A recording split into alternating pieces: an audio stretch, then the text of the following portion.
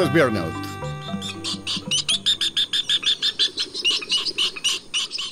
La jacana del norte puede encontrarse en México, América Central, Sudamérica y Cuba.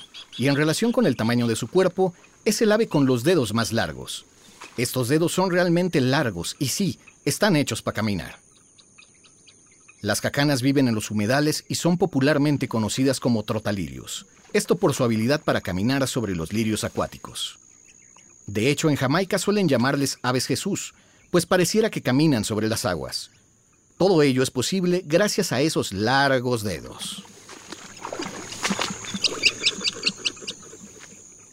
Pero eso no es lo único fantástico que tienen las jacanas. Los machos pueden trasladar a sus pequeños bajo sus alas. Si alguna vez viste a una gata trasladando uno a sus gatitos con la boca, esto es precisamente lo que hacen las jacanas, con la excepción que pueden trasladar a varios polluelos a la vez. Así que puedes imaginar a estos coloridos pájaros de largas patas agazapándose para extender sus alas, mientras los pequeños se acomodan debajo de ellas para que los levante y los traslade con sus pequeñas patitas que quedan colgando. La verdad no parece ser el medio de transporte más cómodo para los chiquitos, pero al menos es seguro. ¿No nos crees? Te mostraremos un video. Ingresa a nuestro sitio web birdnut.org. Yo soy Javier Bravo.